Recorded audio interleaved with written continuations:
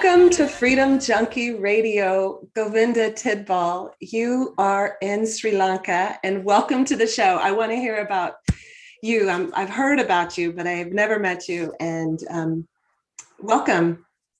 Well, thank you very much. It's a pleasure and a privilege to be here with you today. So yeah, I look forward to chatting about all these different things. We've had some interesting exchanges, and I think there's a few different things that we wanted to talk about today. So let's go for it.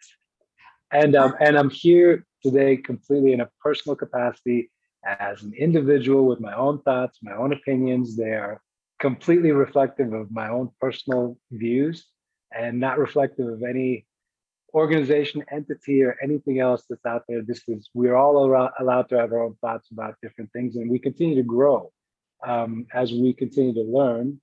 You know, I think as you and I have continued to go on our own journey of understanding, we pick up things that maybe change or modify our worldview from before. So this is all a growth process for everyone here, and we're sharing along the way. So it's great to be here with you today, and I'm excited for today. Well, I'm very happy to have you here. And so, Govinda, I'm going to say what I know about you. You've done disaster relief in Haiti. You've worked in tech. You've been a business consultant. You've worked for the United Nations World Food Program. You live in Sri Lanka. You've been on the front lines in our world trauma of child trafficking. And today we're going to discuss this topic and also that of ending global governmental tyranny. Today we're saving the world, Govinda, and there are no words that could measure my delight in having you here today on Freedom Junkie Radio. I welcome you. And what I know is that you're a light on this planet, and light is needed in dark places. So you and I are going to go there. And tell me if any of that I just said was incorrect. I mean, those are all different activities that I've done along the way in my journey, but we're all in a journey, right? And so what's interesting is you'll have different manifestations of your journey, but you're not any of those things. Those are just an extension of you in a certain moment of time. And so yeah, I've done some different things, and I've worked with some different people.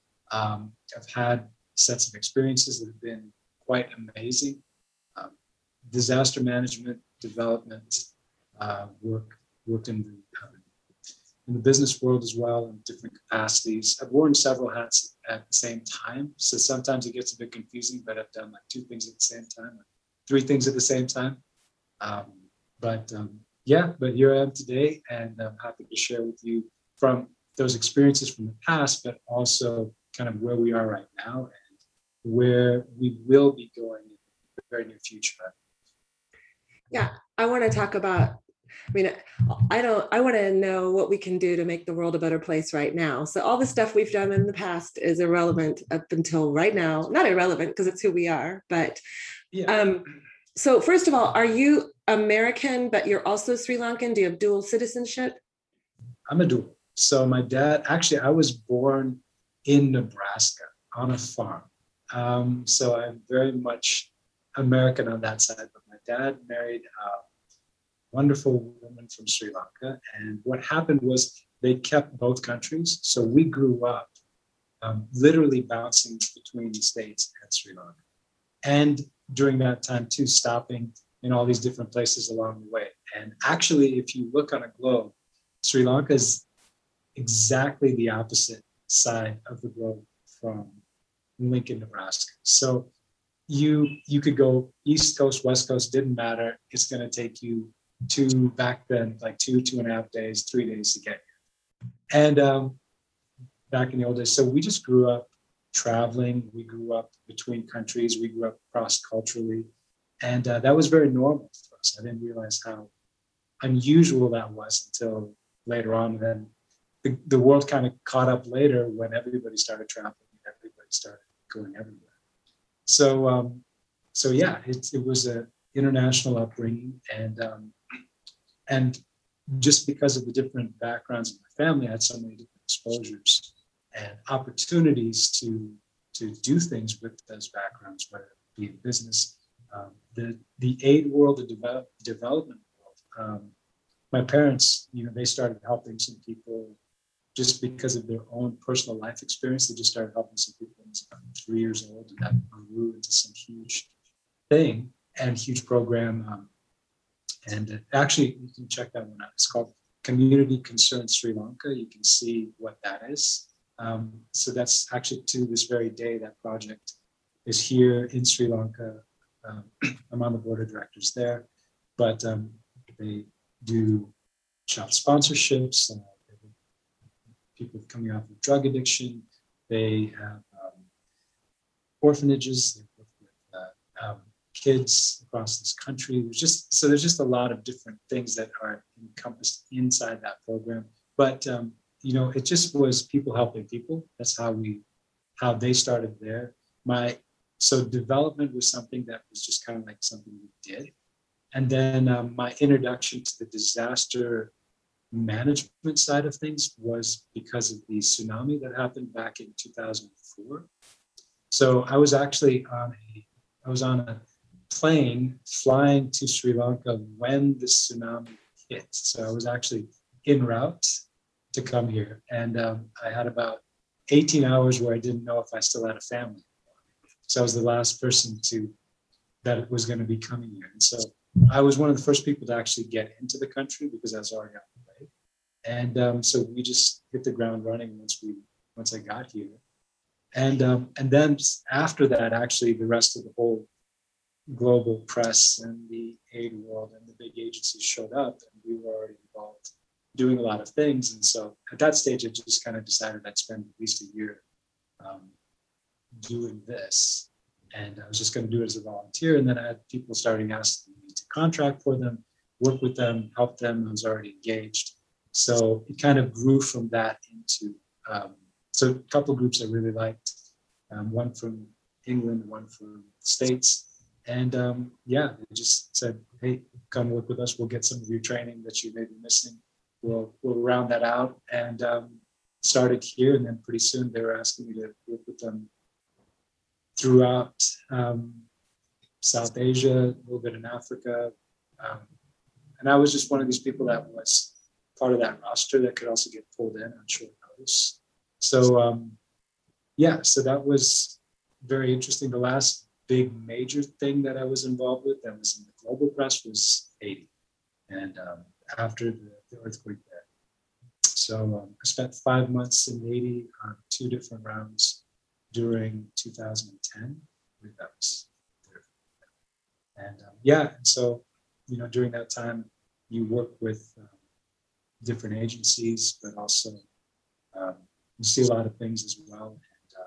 And it was, it's difficult because there's already, a lot of these places already have vulnerabilities before bad things happen. And then when a disaster or an emergency gets tossed on top of that, it just makes it that much worse. So whatever was a vulnerability before gets just amplified.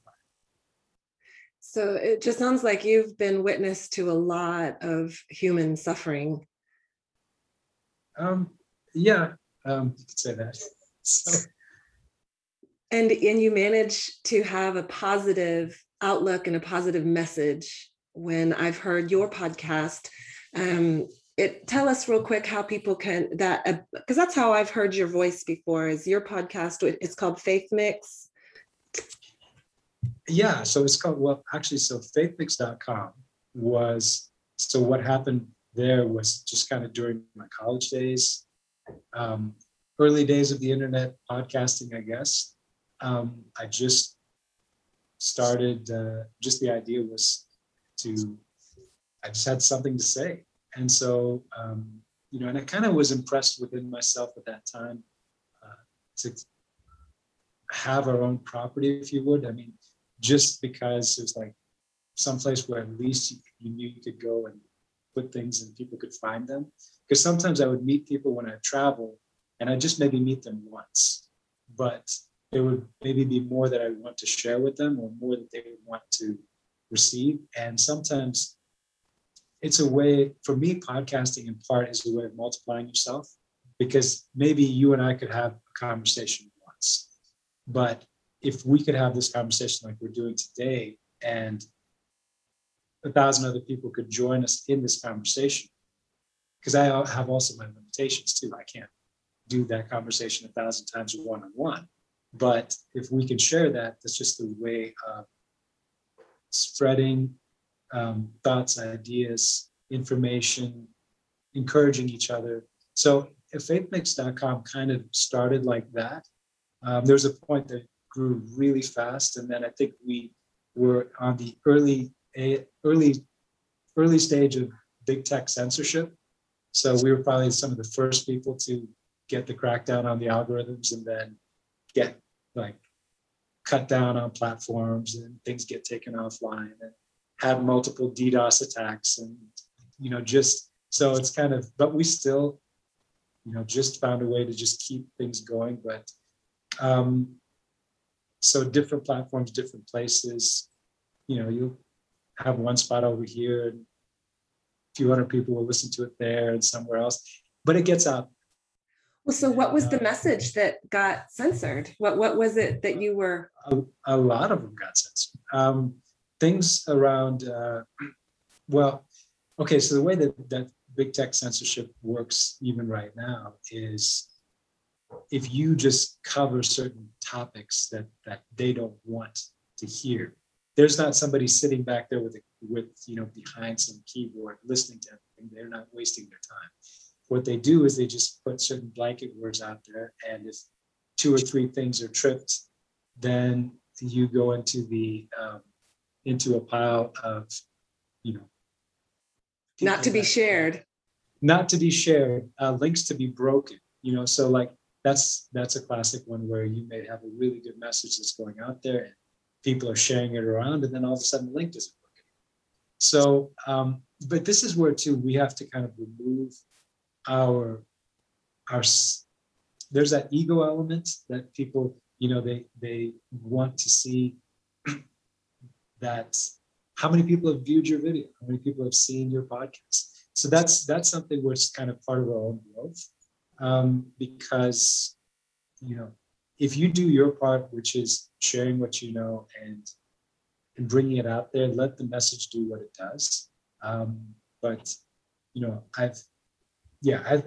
so I think some of the stuff, particularly around human trafficking, that was one of the things that really shocked me, was when there was very good factual information that was being shared that I was either connected to, or that just gets taken offline. And that was where it was like, okay, but those were kind of the early days. Now this has become such a big topic, and everybody has become at least aware of it. And so that's sort of changed the dynamic. Now it's kind of people are trying to steer the narrative, and control the narrative, but the conversation is out. Yeah, someone asked that. A lot of people have been asking, why aren't we talking about human trafficking, child trafficking? You hear about it from time to time, but there's really no conversations. That's why I think what we're going to be talking about today is so important. And it has something to do with that. We hear about it, we hear about Epstein's Island, there's movies made about it, but then it falls away into the ether because it gets so censored. I'm assuming that's why. It's also a very uncomfortable topic for people to just sit with. It is an uncomfortable topic, but it's also a necessary topic. And this is also part of growing up. This is also part of people taking responsibility for their world and the world around them, and not abrogating their responsibility to someone else to fix. I think for me, I really, it's not something I enjoy talking about. It's not something that I enjoy looking into. It's not something that I enjoy working on. But once you know that that's there, I don't know how you can continue in your humanity without doing something to, just even if it's on a small level, something to be part of solving that. Because here's the other thing too, we're all connected. And so we feel what's happening with other people. So when people think, oh, okay, I'm just going to go to to some beautiful tropical island and put my feet up in, but there's something wrong. You still know that there's something wrong within your spirit, within your soul, because, within the world that we're in, that which you're connected to is also something. So we have a responsibility, once you know and once you're aware, to engage. Now, one of the dangers that happens is, first of all, people don't want it. Then when they start becoming aware, one of the easiest things for people to do is write a check, or, oh, okay, I helped this group over here. And then, so I'm done. I've done that. Check that off. But it's like, no, actually, and it's very noble that people want to do that. But the issue is so large that, and it is a business. And we need to know and understand the economics of it, the ethos behind it. There's an economic component, there's a spiritual component, there's other pieces that all go into that. There's a damage that happens to us collectively, there's a damage that happens to society. All of those pieces need to be things that we look at and we address. And we have to become comfortable with the uncomfortable so that we can address these things that need to be taken care of. And they have to be, because we won't progress as a species and as a world if we refuse to deal with these things that need to be dealt with. So for me, when I talk about some of these subjects,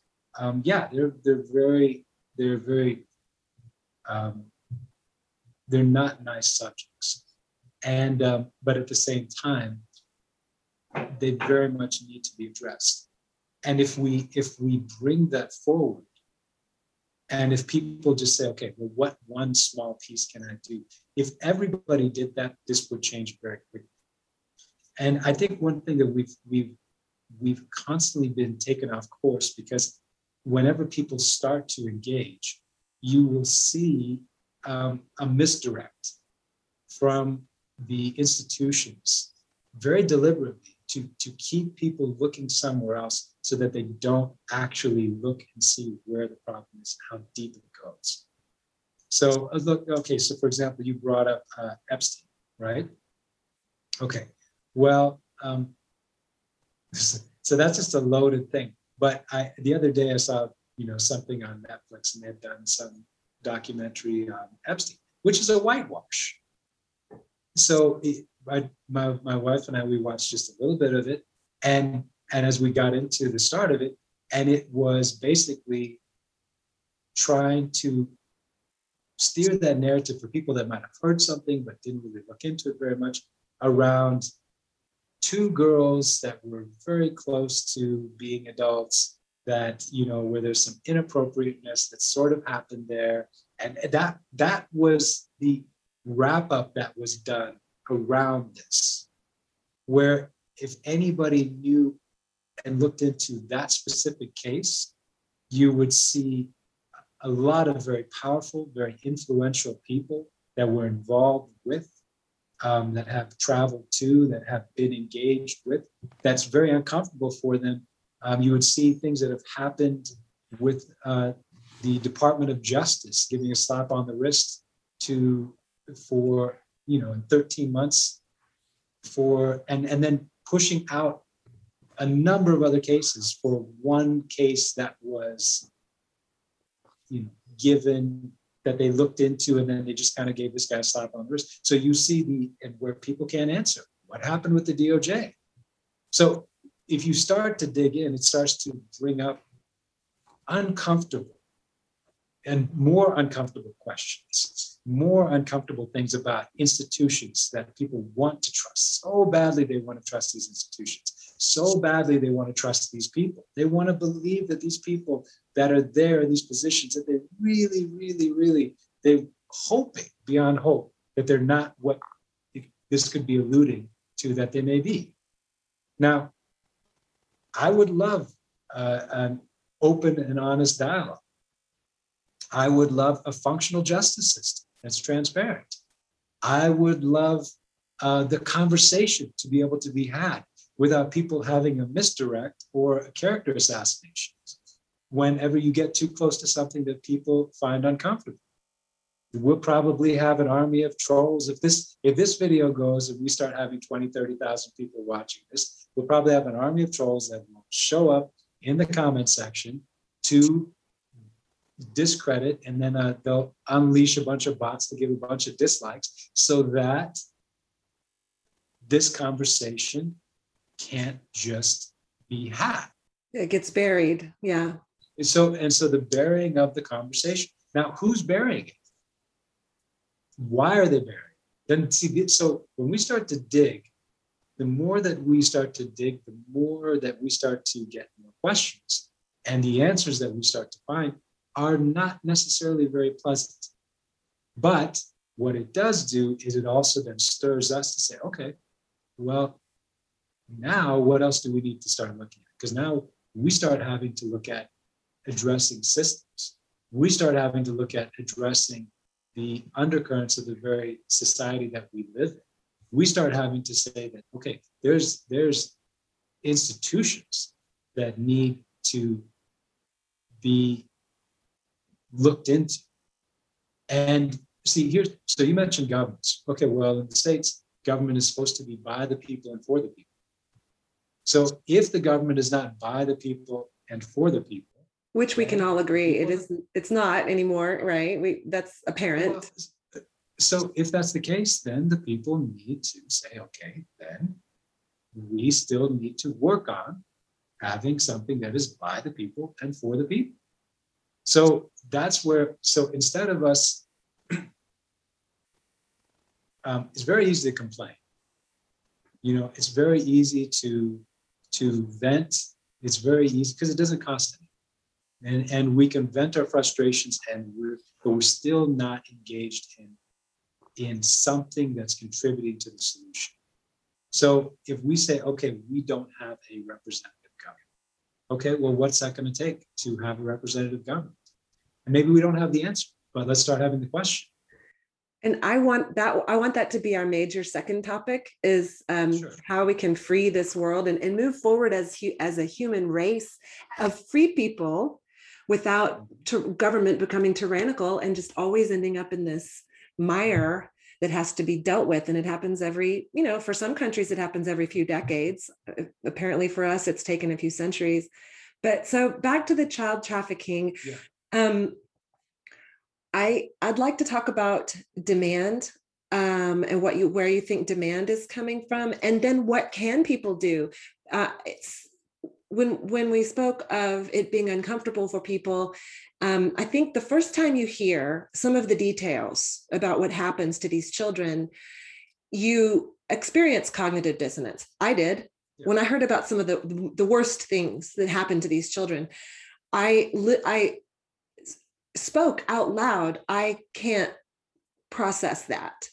I can't believe that. I'm going to move on with my life and go water my plants. That was not. And so, but I had said, I can't deal with that. But my subconscious was dealing with it over time. And then, so it's been a while. I've known about this for a while. About a year later, I heard about some of the horrible things again. And then my brain was ready for it because it had slowly been going, you can do it. You can do this, Betsy. You've got this. And so now I can have the conversation, and it is ugly. But like you said, I can't go lay on the beach and kick up my feet, go water my plants. And knowing that this is part of my world and I love people so much, I want to do something. So I want to ask you what it is from your perspective, and what do you do when it comes to child trafficking? What have you seen? And then tell us what we can do. Okay, so first of all, you can still water your plants. Thank you. We still have to have balance. Okay, we still have to have balance in our lives, in our world, but we can still engage in the solution. So this is something too where I want to emphasize that as well. Having balance will enable you to go much further dealing with some of these things. So rounding that out a little bit, it's fine.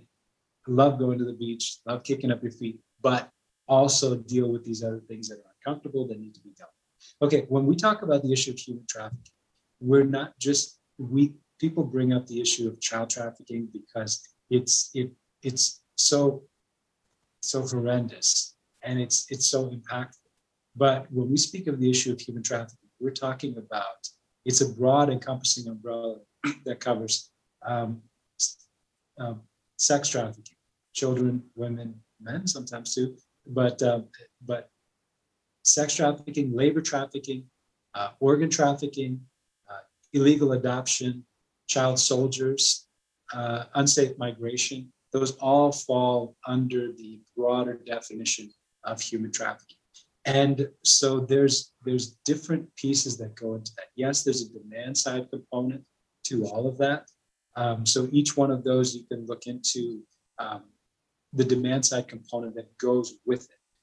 So for example, you brought up Haiti. Well, so while I was in Haiti, and I was part of their, by request, as part of the, by international agencies' request of me, I was part of the counter child trafficking, they call it the cluster, which is, so the different agencies that come together and they share the information and the different efforts that they're making with regards to that.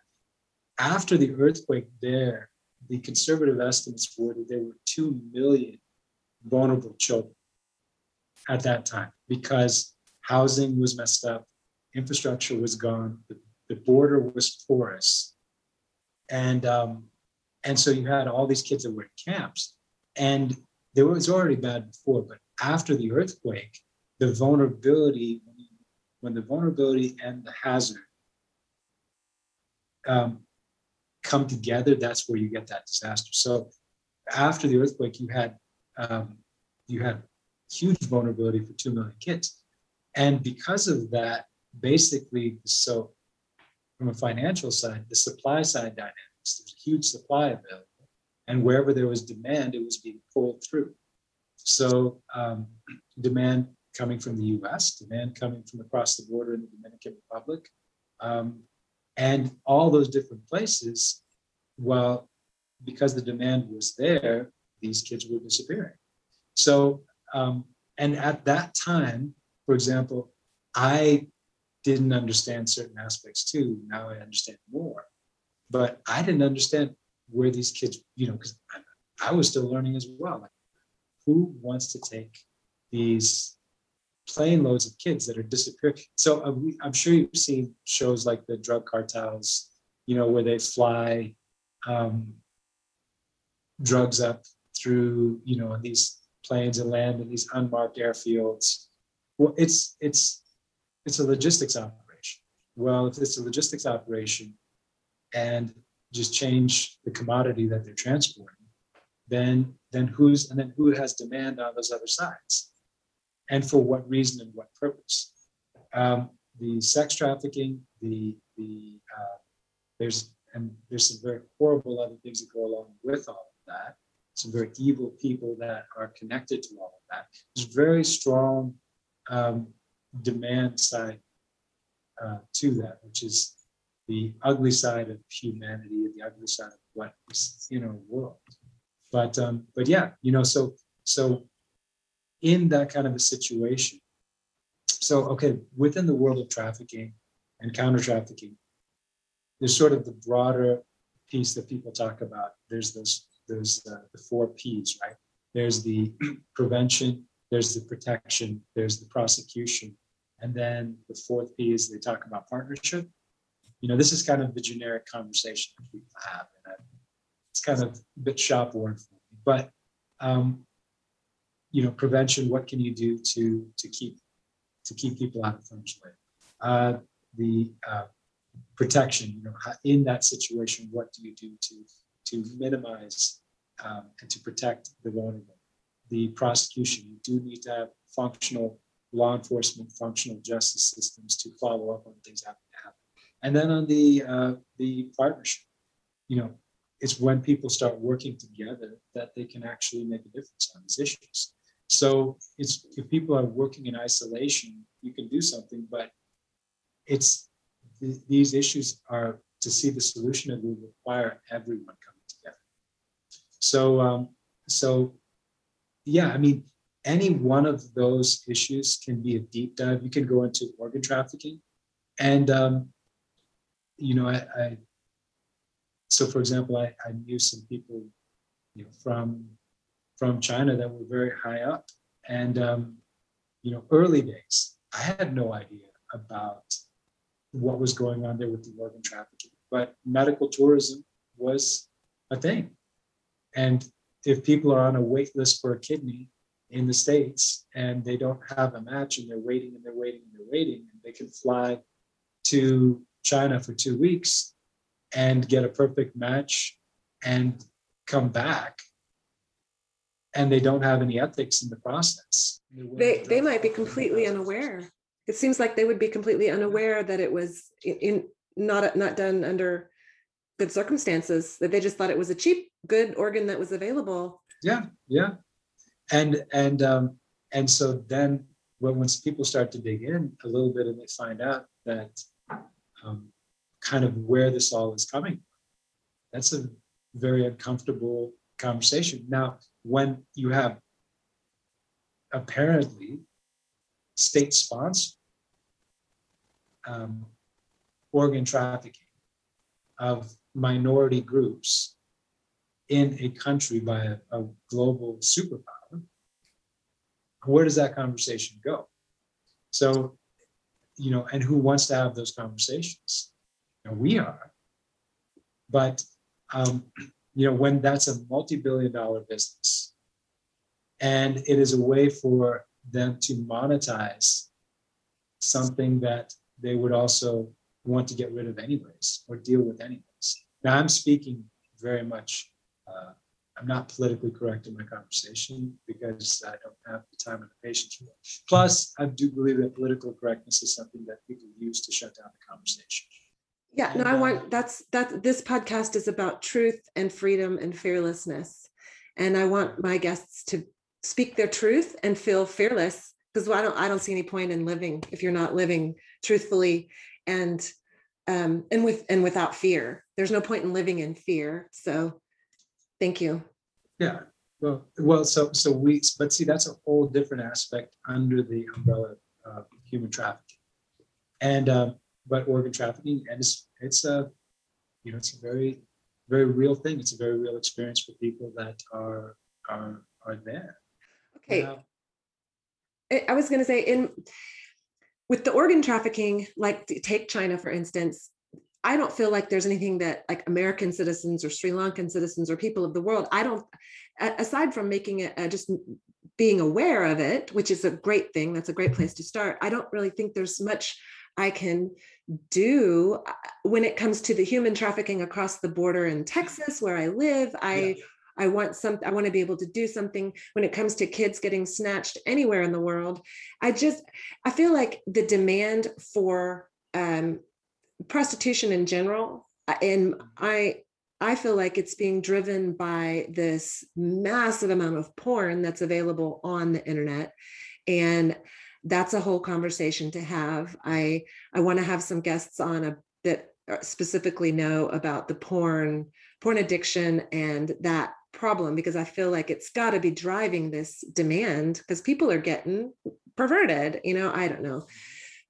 Well, I mean, that's a whole nother part of this and a whole nother piece of the conversation, but it's definitely contributing to demand, and it's definitely affecting people's psychology in a negative and an adverse way. It's also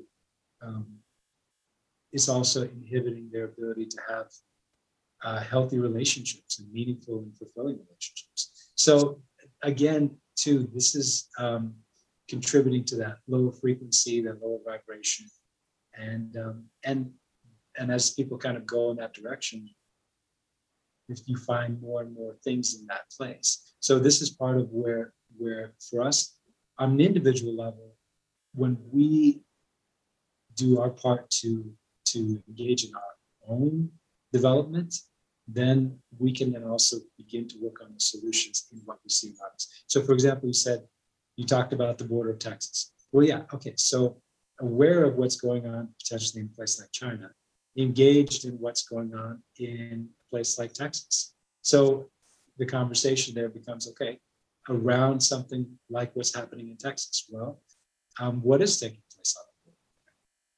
You know, what is the actual situation? Not what is, what are we being told? Because we find so often that the narrative is being shaped, the conversation is being shaped by the controllers of information. You know, there's a lot of times that I've had my own experience where I've been in places, I've been on the ground, I have seen and known things, and I've never seen that conversation being had anywhere else. So, you know, like for example, in Haiti, after the earthquake, and there was a cholera epidemic. Well, the cholera epidemic was the result, when you go and you talk to the Haitians who traced it back, it was the direct result of a set of UN peacekeepers that were brought in from Nepal, who had the South Asian cholera in their system, that were put on the outskirts by the Atibana River, where they violated sphere standards in disposing of raw sewage, and they're just basically sending it straight into the water. And that was where cholera got introduced, because that was where the first outbreaks of cholera came from in Haiti, was there. And then it went into the cities and everywhere else, and it was a South Asian strain of cholera. So it didn't come out of, you know, these camps that were overpopulated. It came out of basically UN peacekeepers that were brought in that were violating, that they didn't set up the camps right. Now, when did that come anywhere in the world in the press? Did you hear about that in the press? No. No, but everybody talked about a cholera epidemic, but nobody talked about where it actually came from. And the Haitians in the country were the ones that clued me in on what happened. So it's, and because who wants to cover that story? You know, what mainstream outlet who depends on their paychecks not coming from people in Haiti, but coming from a whole different set of people that have a whole different set of motives and agendas, and will they want to cover and pick up that story? Because you know what? There's a ton of stories that they can pick up. So why don't they pick up something that is going to be in line with the people that are paying their bills? And a lot of them do that. And then pretty soon you end up with a controlled narrative and something that reinforces a lot of the things that we know are wrong. Yeah, I think people are waking up to that. At least the people I know are, you know, I'm seeking my information anywhere but mainstream. Obviously, I've been aware of that being propaganda for decades. So yeah. In my opinion, if it's being said in the mainstream media, it's probably propaganda. There may be a thread of truth in it, but that's not going to be the truth. So yeah, I mean, it's unfortunate, but well, I mean, whoever said that these were the bastions of truth? But they have a voice and they have a platform. So because they have a voice and because they have a platform and because they're able to get their information out there in front of a lot of people, people give it a certain level of credibility.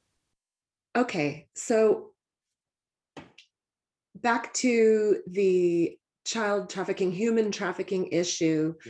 Yeah. You mentioned just being in a positive place yourself. I've told my children to watch out for the dark side because it's a slippery slope. If you start lying, or if one of your friends comes over and says, hey, let's tag this building, and you do it, if you start thinking of yourself as a criminal, if you're like, yeah, I do bad things, then you'll do bad things, because we do what we think we are. We are, one of the things that's true for the psychology of humans for the most part across the board is we stay congruent with our subconscious thoughts of who we are. And so if you think of yourself as a good person, then no, I don't do that. That's not what I do. But if you think, and so it's hard because there's so many opportunities, particularly as an adolescent and a young person, to start going down the dark side. And you have to stay in the light and shine the light. I truly believe that that's like, like you said, go to the beach and kick up your feet, shine your light. Where can we go and what can we do as human beings? How can we come together and raise the light level on the planet? I know by doing it individually to the people that we meet every day that it's helpful. I kind of want to leave my listeners here with action they could take to help this massive elephant in the room problem that we have that's just horrendous. What can people do? Well, so in your location, in your area, it's going to be a little bit case specific, because there's going to be some things that will be, in Sri Lanka that people can do that won't necessarily apply to what you're going to be doing in Texas. But first of all, one, knowing that there's a problem. Two, unashamedly bringing that conversation up, saying, okay, what are we doing? We can bring these things forward in the conversation, be it in the business community, in the political conversation. We can bring those kind of things up. So for example, people that are political that watch your show, ask those conversations to your legislators that are there, and bring that up and say, okay, what is happening on the border? How many of these people that are crossing the border are being tracked? What are the statistics? Are those statistics accurate? How do you measure them? Bring the engagement and the attention and the light into those dark places. Shine the light on those things so that the conversation is being brought out. Because once you have the right information, you can then begin to take the right corrective actions. And so when you start taking those actions, and those actions can be very much individual. So, on one side, you talked about how we align with what we believe. If we start switching from a place of hopelessness and despair to, there's a solution to this, and we're looking for the solution, and we know that it's there, and we're expecting it, then what are we going to start seeing? We're going to all be looking for solutions. We're going to be expecting it, and the kind of things that will emerge and come to the surface are going to be things that help and contribute, which we then have the responsibility and the power to action. So, it can be something, and this is where too, I truly believe it's also going to be in line with who you are and your makeup. So, for example, some people are tremendous caregivers, and they're very good at helping restore people. So they may get involved in that aspect. Some people are exceptional in the world of law enforcement, and what they need is tools and a green light. So they may just need to be able to bring that forward, and they may need empowerment. There's people that are exceptional in the world of tech that I know, but they need to know that they can apply the particular use of technology to this problem. And as soon as they understand that the technology could be applied to this problem, all of a sudden now their wheels start turning, and they say, absolutely, what do I need to do? How do I put that to work? So I'll give you an example. Just say it's somebody who's involved in technology, but they don't know how they could be involved in counter trafficking. Well, okay, let's talk about something like the blockchain. Well, the blockchain is an immutable public ledger.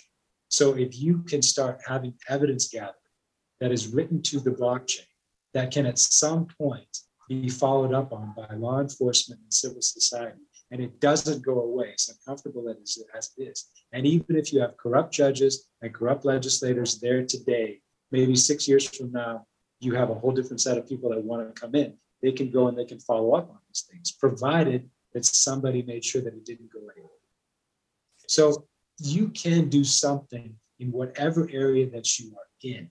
But first you have to take responsibility, know your individual skill set, where you can help, and get involved in that part. And some people, you may just be a very good mobilizer. Maybe you're none of those things, but you're very good at bringing people together that are.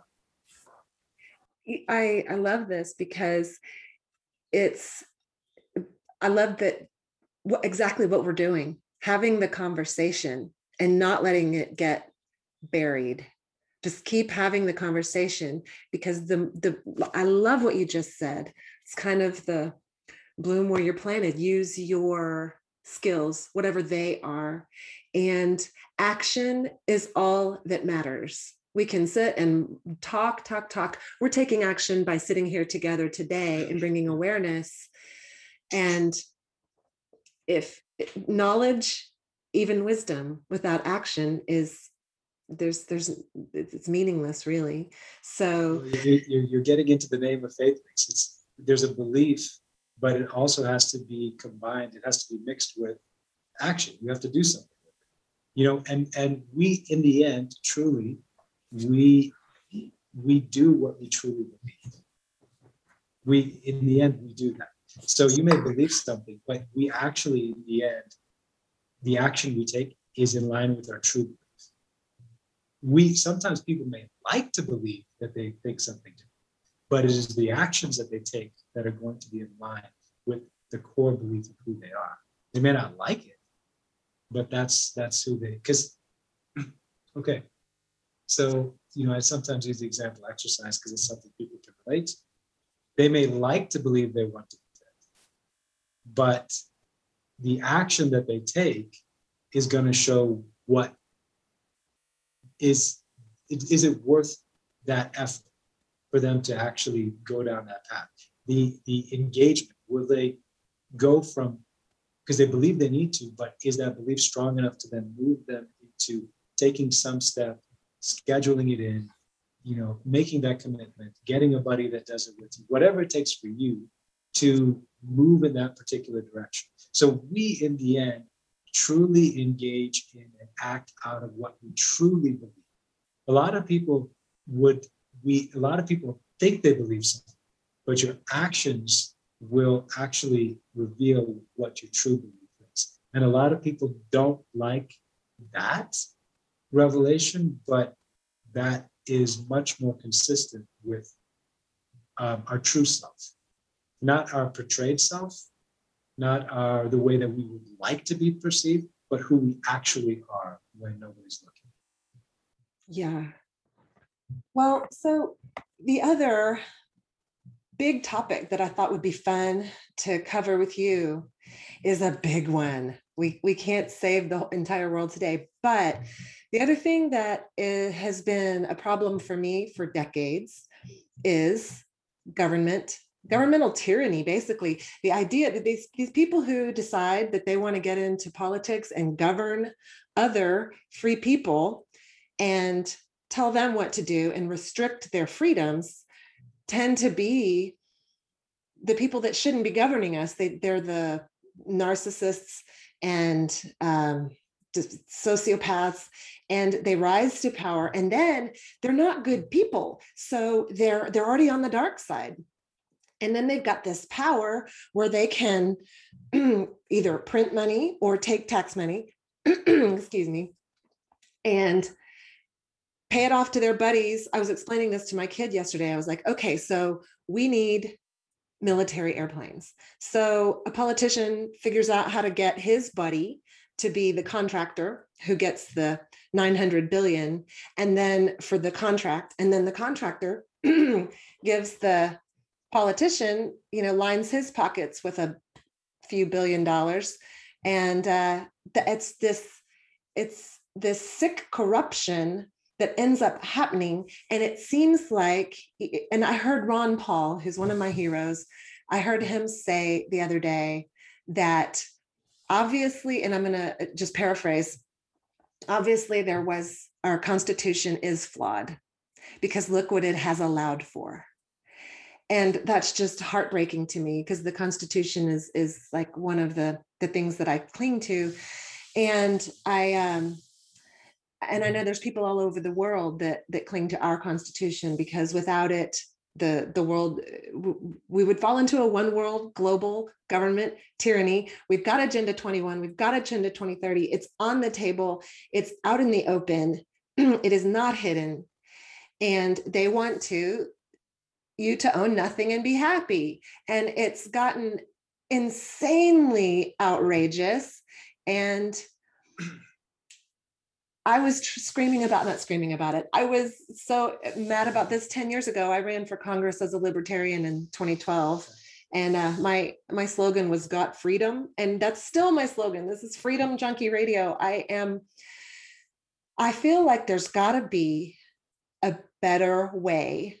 And one day I'm going to get my cousin on here who can sit and spout about the philosophy of anarchy and how we really could do without government.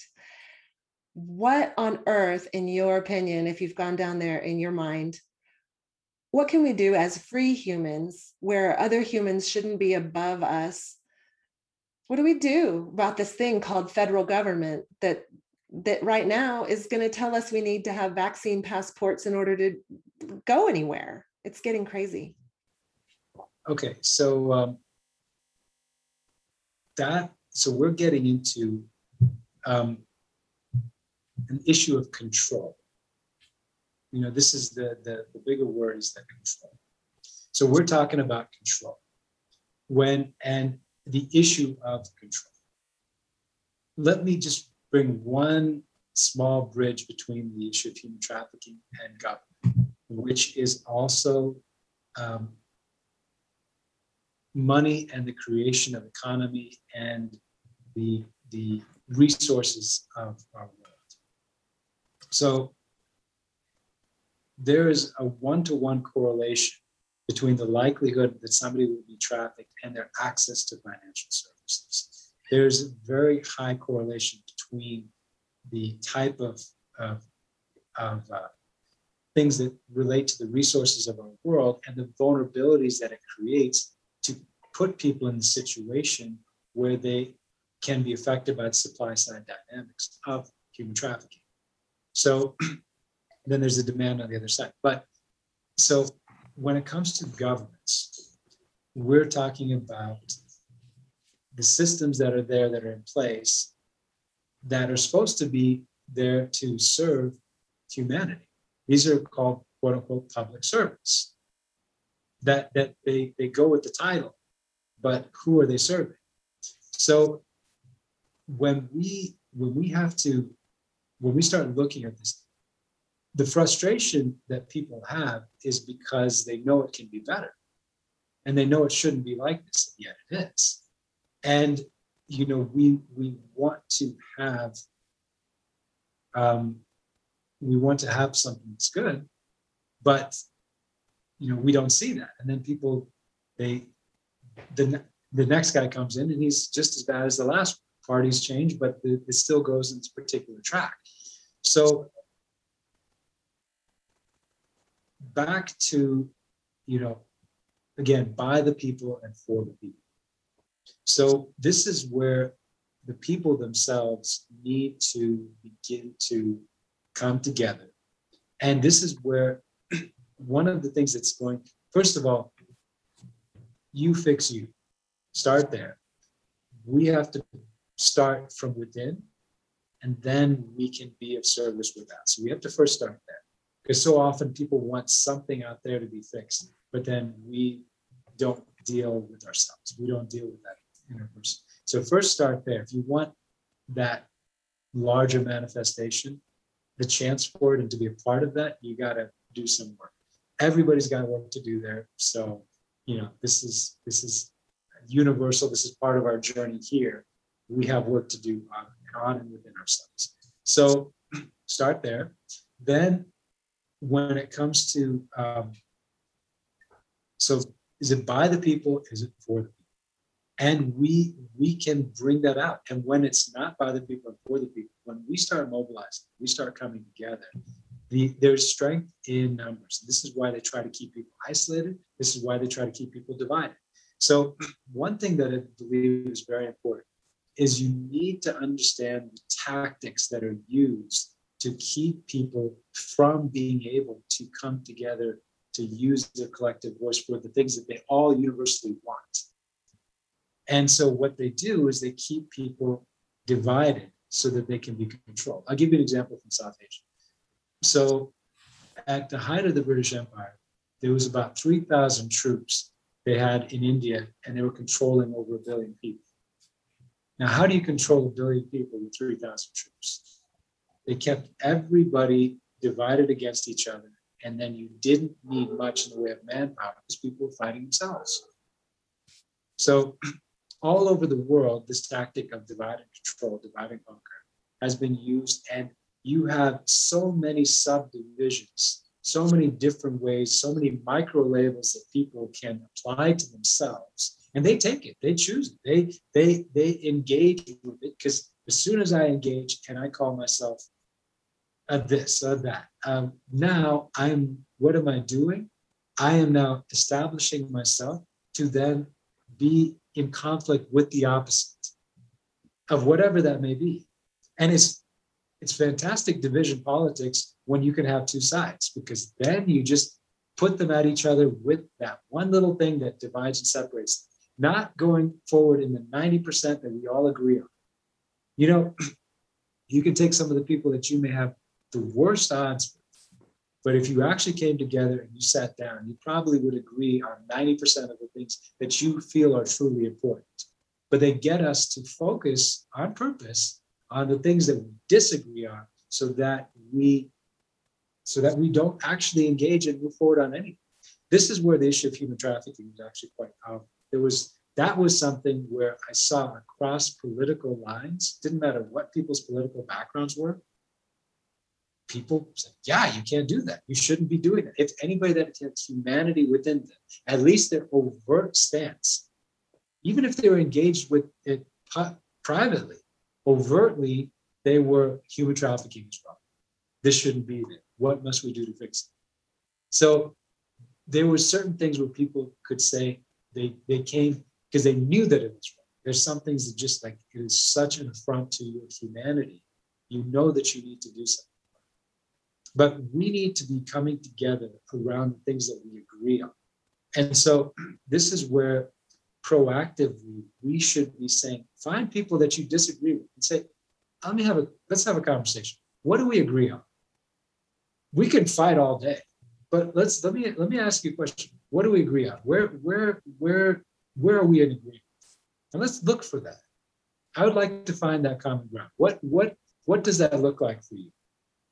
I mean, do we agree that everybody should be eating nutritious food? Do we agree that we would like to have the best wellness and health in our bodies, whatever that might look like? Now, we may have some differences in what the application is, but the general principle, are we in agreement on that? Are we in agreement that we would like to have, as much as possible, the least toxic environment to live in, so that we could have the best quality of life where it is that we live right now in this moment? What do we agree on? Okay, let's take a pile of things we disagree on. Let's write them down and let's put this over here. We can just fill up that jar with things we disagree on, and we can get back to those later. But what do we agree on? And wherever we're in agreement, can we begin to work together on solutions for that? Because we agree. And so find those places of agreement with people that you might be at, otherwise you might be told you're at enmity with these people. But find the places where you have that agreement, because then you can say, you know what, in our time together, whatever it may be, however short it may be, how about we do something together on what we agree on? And let's reserve an hour a week to fight it out for the things we disagree on. Like, let's just go at it. When we fight, let's fight, but let's change the dynamic. Let's spend this much time fighting, and let's spend this much time working on what we agree on. It sounds like fun. You're smiling while you're saying that. And so right now, the big divide is so visible here. I don't know what it's like in Sri Lanka, but in Central Texas, they've divided us, and it's visible now. It's mask wearers and regular people. I don't call them anti-maskers, because we're just living our lives the way that we always did forever, which is not with a mask on. And so it seems like, I mean, it's visible. You can see who like listens to the news. You can see who you would call sheep. I mean, I don't know. I don't want to insult anyone. I feel for them. I really do. They don't feel for me. They hate me. You know, they hate you if you're not wearing a mask. It's, uh, and I'd love to walk up to them and be like, hey, what do we agree on? You know, and have a conversation and break through that, because it is a visible barrier. But we obviously would agree on most things. Yeah, and now then this is back to my personal viewpoint. I'd say something like say masks, but that for me, because it says it on the box, doesn't prevent COVID. So for me, what those kind of things have been used as is tools to get people divided. Because okay, like let's go, immunology, virology. Wash your hands. If you wash your hands, that's a better deterrent. That's the first thing you teach your kids, like in cleanliness. You come back in the house, you've been playing outside, go wash your hands at the same thing. You sit down, you have a snack. Like, wash your hands. Why? Because that is a better preventer of infection historically. But you can't visually see if somebody's washed their hands or not. But you can visually see if somebody's wearing or not wearing a mask. So for me, when I look at the way that something like that has been used, it's been used, from what I've seen, as a way to create the type of division that we're having, because it doesn't have as much to do with prevention of infection as it has to do with who's winning and controlling the narrative around this. So, if people, for me, this is again my personal viewpoint on this matter. If you want to wear one, go ahead. I don't want to wear one, but if you want to wear one, go ahead. But that's your individual right as a person. You feel like you need to. You take responsibility for your body, for your health, for your wellness. That's it. That's on you. And if it works for you and you feel like it works for you, go for it. If I choose not to wear one, that's my choice. And incidentally, all non-mask wearers should have died of COVID 50 times over by now, but they're still walking around. So, but that's their choice. This is part of people being responsible in society and taking, for they themselves, making decisions for themselves and living with the positive or negative repercussions of those actions. We don't need some big, people can give you guidelines. Sure, this is a recommendation. Thank you very much. I'll take that into consideration. But this is where too, we shouldn't be afraid to have these conversations, and people shouldn't be afraid of the scrutiny for one side or the other. So if somebody says you're going to die because you're not wearing a mask, okay, that's my choice. Or you're going to die because you're wearing a mask. Okay, that's your choice. Fine. But then let people carry on and live their lives. Somebody else gets a tattoo. Fine. You got a tattoo. That's your thing. Do you. Mm-hmm. It's okay. And this is what I like, though. You've got a better chance in a place like Texas because people still have, it's very much in the core. I mean, I lived in Austin for, I was there until like 3 years ago. I'll probably be back there again pretty soon. So, I mean, I love Central Texas. It is very much, my driver's license is still Central Texas. So I love the ethos that is in the heart of people in Texas. But here's the thing, understand how you're getting played. And instead of having the conversation that the controllers are trying to get you to have your own conversation. Here's one thing I don't like about the alternative. The mainstream media will put out the narrative, and the alternative media will basically give their response to the mainstream media's narrative. So whatever the mainstream puts out, here's our alternative response, in which case it's a game of ping pong and it's still the same conversation. Interesting. Have your own conversation. You know what I would rather talk about? I would rather talk about, let's talk about a redesign of our financial systems. Let's talk about what's it going to take for us to be able to have the most nutritious food in everybody's body within a 12-mile radius. Let's talk about what it's going to take to have healthy, protected communities where everybody feels great going out and about and experiencing their neighborhoods. Why not us begin to shape the narrative instead of responding to the control points that they keep wanting to force down your throat, which is also what the alternative press has by and large become, which that's not serving anybody. It maybe keeps a viewership, but it's not serving it.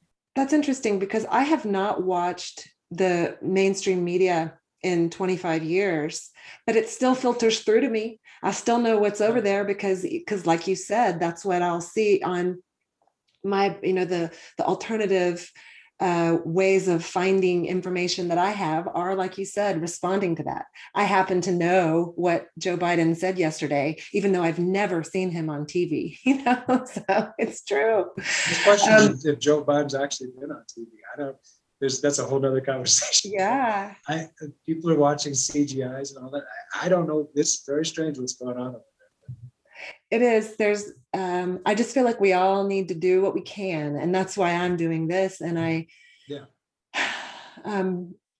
the idea was, what can we do to change this? Like you were saying, by the people, for the people. So let's keep going. So start with you, do the work, you fix you, then find out where we are in agreement with people that you would otherwise think that you're in disagreement. So again, it's amazing, but you can come together if you focus on the things that I'll give you a story of my grandfather. So I have two grandfathers. I have my American grandfather, served in World War II, was an ace pilot, all this great stuff, really cool guy. And then I have my Sri Lankan grandfather's totally different guy, started the first ad agency in this country, just very much, just totally different characters. And their stories kind of come into my conversations because I was close to both of them. But so my Sri Lankan grandfather, he shared the story with me one time. A teacher went in to teach an art class. He was a substitute teacher. And first day of class, he goes in and he picks up this piece of paper and he draws this black dot on the middle of this piece of paper and he holds it up to the class. And he says, okay, he says, everybody, I want you to give you 20 minutes. I want you to write 200 words on this. And then they all finish their writing, and then he has them all read what they wrote about. And then after they finish, he says, what's interesting? Every one of you wrote about that black dot in the middle of the page, but none of you wrote about all the white space that was surrounding it. And the point was that everybody's just focused on this one little tiny thing. They missed everything else that was going on, which was the bulk of the page. And that's what is happening to people so often, is they're being told, look over here. Look over here. This is what we want you to focus on. Focus on this for the day, whatever it might be. Trouble with the royal family, some celebrity over here, Roy being attacked by a tiger, whatever it may be. Look over there, but don't look over here. And when you start saying, whatever that is over there, it's irrelevant. Here's what I want to look at. Here's what I want to focus on. Here's what you need to start having that focus within yourself and stay the course so that you can see some things come to fruition. So that's different because now you are no longer being thrown to and fro by whatever it is that's the flavor of the day, breads and circuses, whatever it might be. You are actually saying very deliberately, I'm moving forward in this particular direction. The conversation is going to be around these aspects. I'm aware about what's going on around me. So I was saying, I say be aware but not distracted. You can be aware, but just don't be distracted. You can be aware about what's going on around you, but don't let those things consume you. You set the course, because that's part of being a sovereign, free individual, is you're able to make that choice. You're able to say, this is going to be my focus. This is going to be what I put priority on in my life and in my world. And as a result of that, the experience, you will be the one that shapes the narrative, not them. Okay, so we're free and sovereign, kinda right now, and but if Agenda 2030 takes root, we won't be. Like, we need to get involved. And you have a history with the UN. What do you know about 2030? Well, okay, so I was asked to do some work as a contractor. So I was a senior advisor to the World Food Program. So I mean, I'm aware. I know these guys. I've been in some of those circles, and when they've wanted me to work in a deeper level and be further drawn into that, but I'm just kind of like, there's certain things that I wanted to work on, and there's certain things that I've not. I'm aware about some things in the sense that, I've definitely seen a push for digital IDs. I've definitely seen a push towards biometrics. I've definitely seen, tie-ins between, World Bank and different things that are being pushed forward as priorities. At the same time, too, sometimes I hear people putting out pieces like talking about UN troops. The UN troops are going to come in and they're going to do, and they just cracks me up, because I've seen the UN troops in different places, and I wouldn't hardly call them a fighting force. So for me, the UN troops, they're basically, in the places I've seen them, they're there just to take care of the UN. And, if they come from a developing country, they get the worst assignments. If they come from a first world country, the UN troops get to be close to the city. And so they're not exactly even like some unified, cohesive group. So I think there's people that take certain liberties with certain things. Here's the thing. Whatever policies that people say are going to be there, going to be put out, those are just a policy. And somebody can have some mad, crazy idea somewhere. But somewhere along the way, we as free sovereign people say, no, that's not going to happen. And that's not going to happen here. And that's not going to happen within our experience. And you've seen that within the States. You have governors that made very deliberate decisions about what would happen in their state. You had sheriffs, you had mayors, you've had people that have made very deliberate decisions about what would and what would not happen within their, now this is politically speaking. At the same time, you have families, you have people that have moved, you have people that have said, you know what, this is not a hospitable place for the kind of person that I am, and I'm choosing to move from this location to another location. When it comes to the group of the UN, if it was at the core what it would like to propose to be on the surface, it could do some good. It could really help some people. But it's just another entity, and it's filled with people that have all kinds of agendas. Some people in there are trying to do the right thing. There's other people in there that are for other purposes. But for me, any organization, government, religious, church, business, it's made up of people. And it's made up of people that are making decisions. And I think sometimes we give entities, even governments, we give them way too much credibility because they're made up of people. And you can have, if the people themselves make good decisions, we oftentimes, we attribute the actions of individual people and we give it to a corporation. We say, my gosh, look at what this company did. Look at this amazing thing. It's still people. It's still people that made decisions, good or bad, that resulted in a particular action. We love to remove the humanity off of that and then give that over to this nebulous entity. It's made up of people. All these things are made up of people. And when we begin to recognize the powers within us, we're the people. So here's the thing, for me, if there are people that want to work together to solve something. Okay, what can we work together to solve? What can we work together to fix? I'm going to focus on that part. And to the extent that we can do that, we can continue to go forward. To the extent that we can't do that, let's part ways. Let's part ways on amicable, good terms, and let's keep going. So,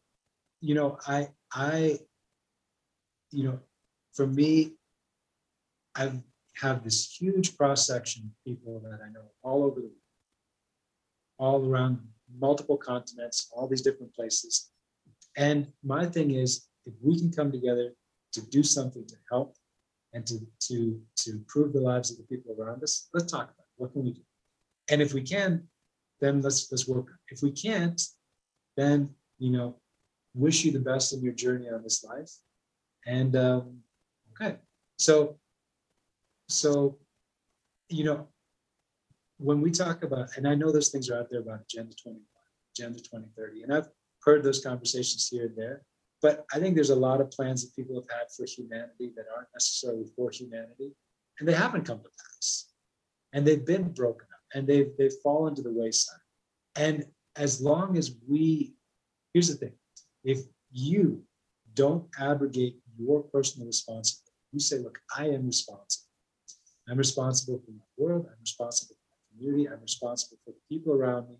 I am going to do what I can to, and I don't need Big Brother to take care of me. Thank you very much. We're good. We're good here. You need some help over there? Okay, I can help you out. We're good here. I'm going to come from a position of strength. I'm going to do what I can to help. Oh, you're speaking my language now. Yeah. I mean, it's easy to focus on the negative and stuff. I mean, I'm glad to hear you say that you don't have being even on as an insider somewhat, to not be afraid of Agenda 21 or Agenda 2030 in the future. I mean, it is a sinister plan, and it's written out. And I know that it's written by people, and it's people who want to run the world and control the rest of us and control the population in a big way, but not to focus. And I also know that part of the plan is to infiltrate our local governments, which apparently they've done. So I can go, down that path. It's a path of fear and hopelessness. But I love how you brought it back around to personal responsibility. Instead of placing blame, what am I doing and how am I responsible? Because ultimately I am. So I really do appreciate that.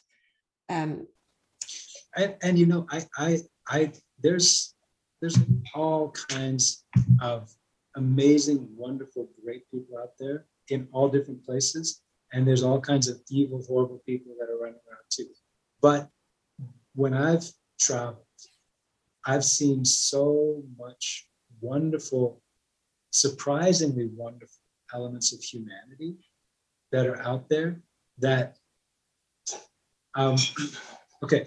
I at one point I had a chance, I had some friends that were wonderful close friends. They're out in New Mexico. They used to be very much involved in the movie and film industry, and they still are actually so many. And they had said, Govinda, here, take the RV.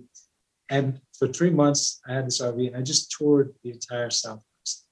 And I went through, in fact, that's part of how I ended up in Austin, but through Texas, through Mississippi, through Louisiana, through New Mexico. And when I was taking this tour, and people were like, oh my gosh, there's a lot of people that I'd fear about, going by yourself, you go to Mississippi, what's going to happen? All those kind of things.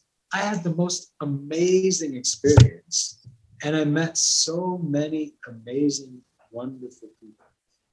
98% of my experience was overwhelmingly positive, with all these wonderful people that would welcome you into their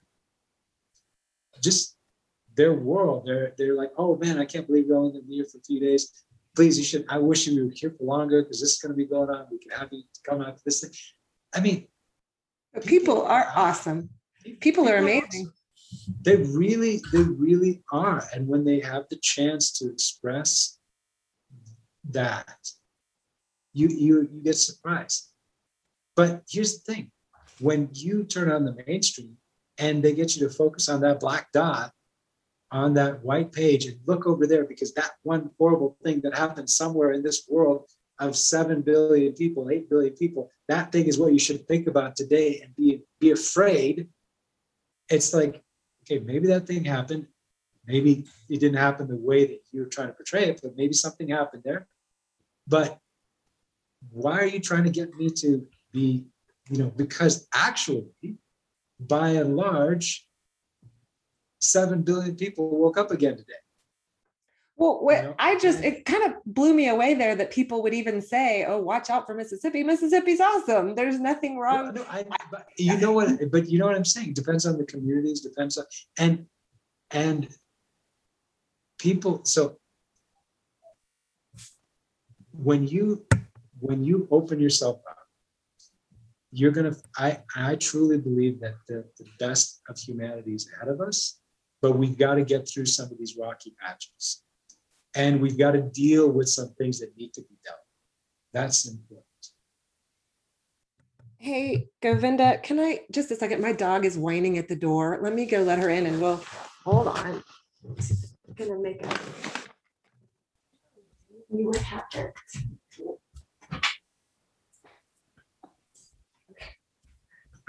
Okay. All right. Wow. And I guess we probably ought to wind it up. I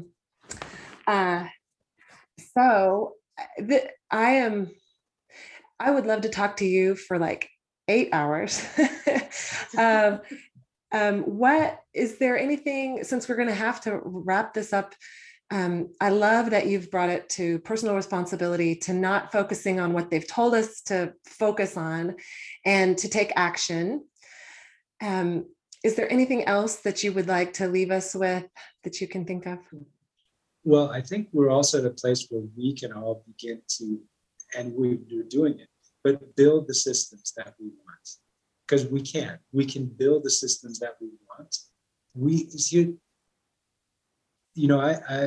I've got friends in government in different places, and I've worked with people, and I've had these conversations with them face to face. And I've told government officials, I said, look, in the States, I said, government is by the people and for the people. To the extent that you're still buying for the people, you'll still be in the conversation, but you're going to be left behind.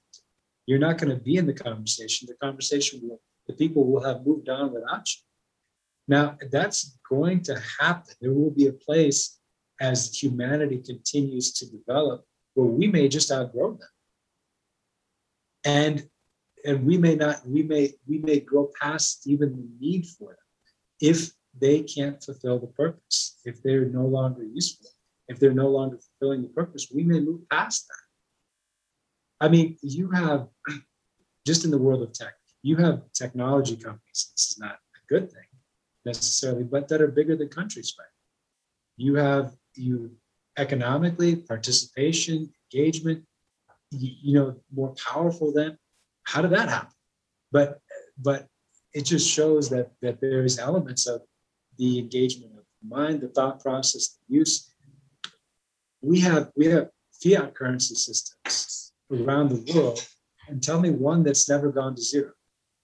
So, but because they refuse to participate in giving a store of value that works for the people, but now if there's alternatives that come up that work, and the people themselves switch and they say, you know what, this is fine. I think we'll use this instead because this is a way for us to store value, participate, share. Maybe it's universal barter. Maybe it's, who knows what will come up. But whatever we come up with, and then all of a sudden now their system that they're trying to force on us, and we say, actually, maybe we don't want to participate in that. So okay, you can keep your fiat because we're doing something else right now. Okay. Yeah, and I also go through a process. Yeah, there'll be a process of first demeaning, and then trying to demonize, and then trying to force you to.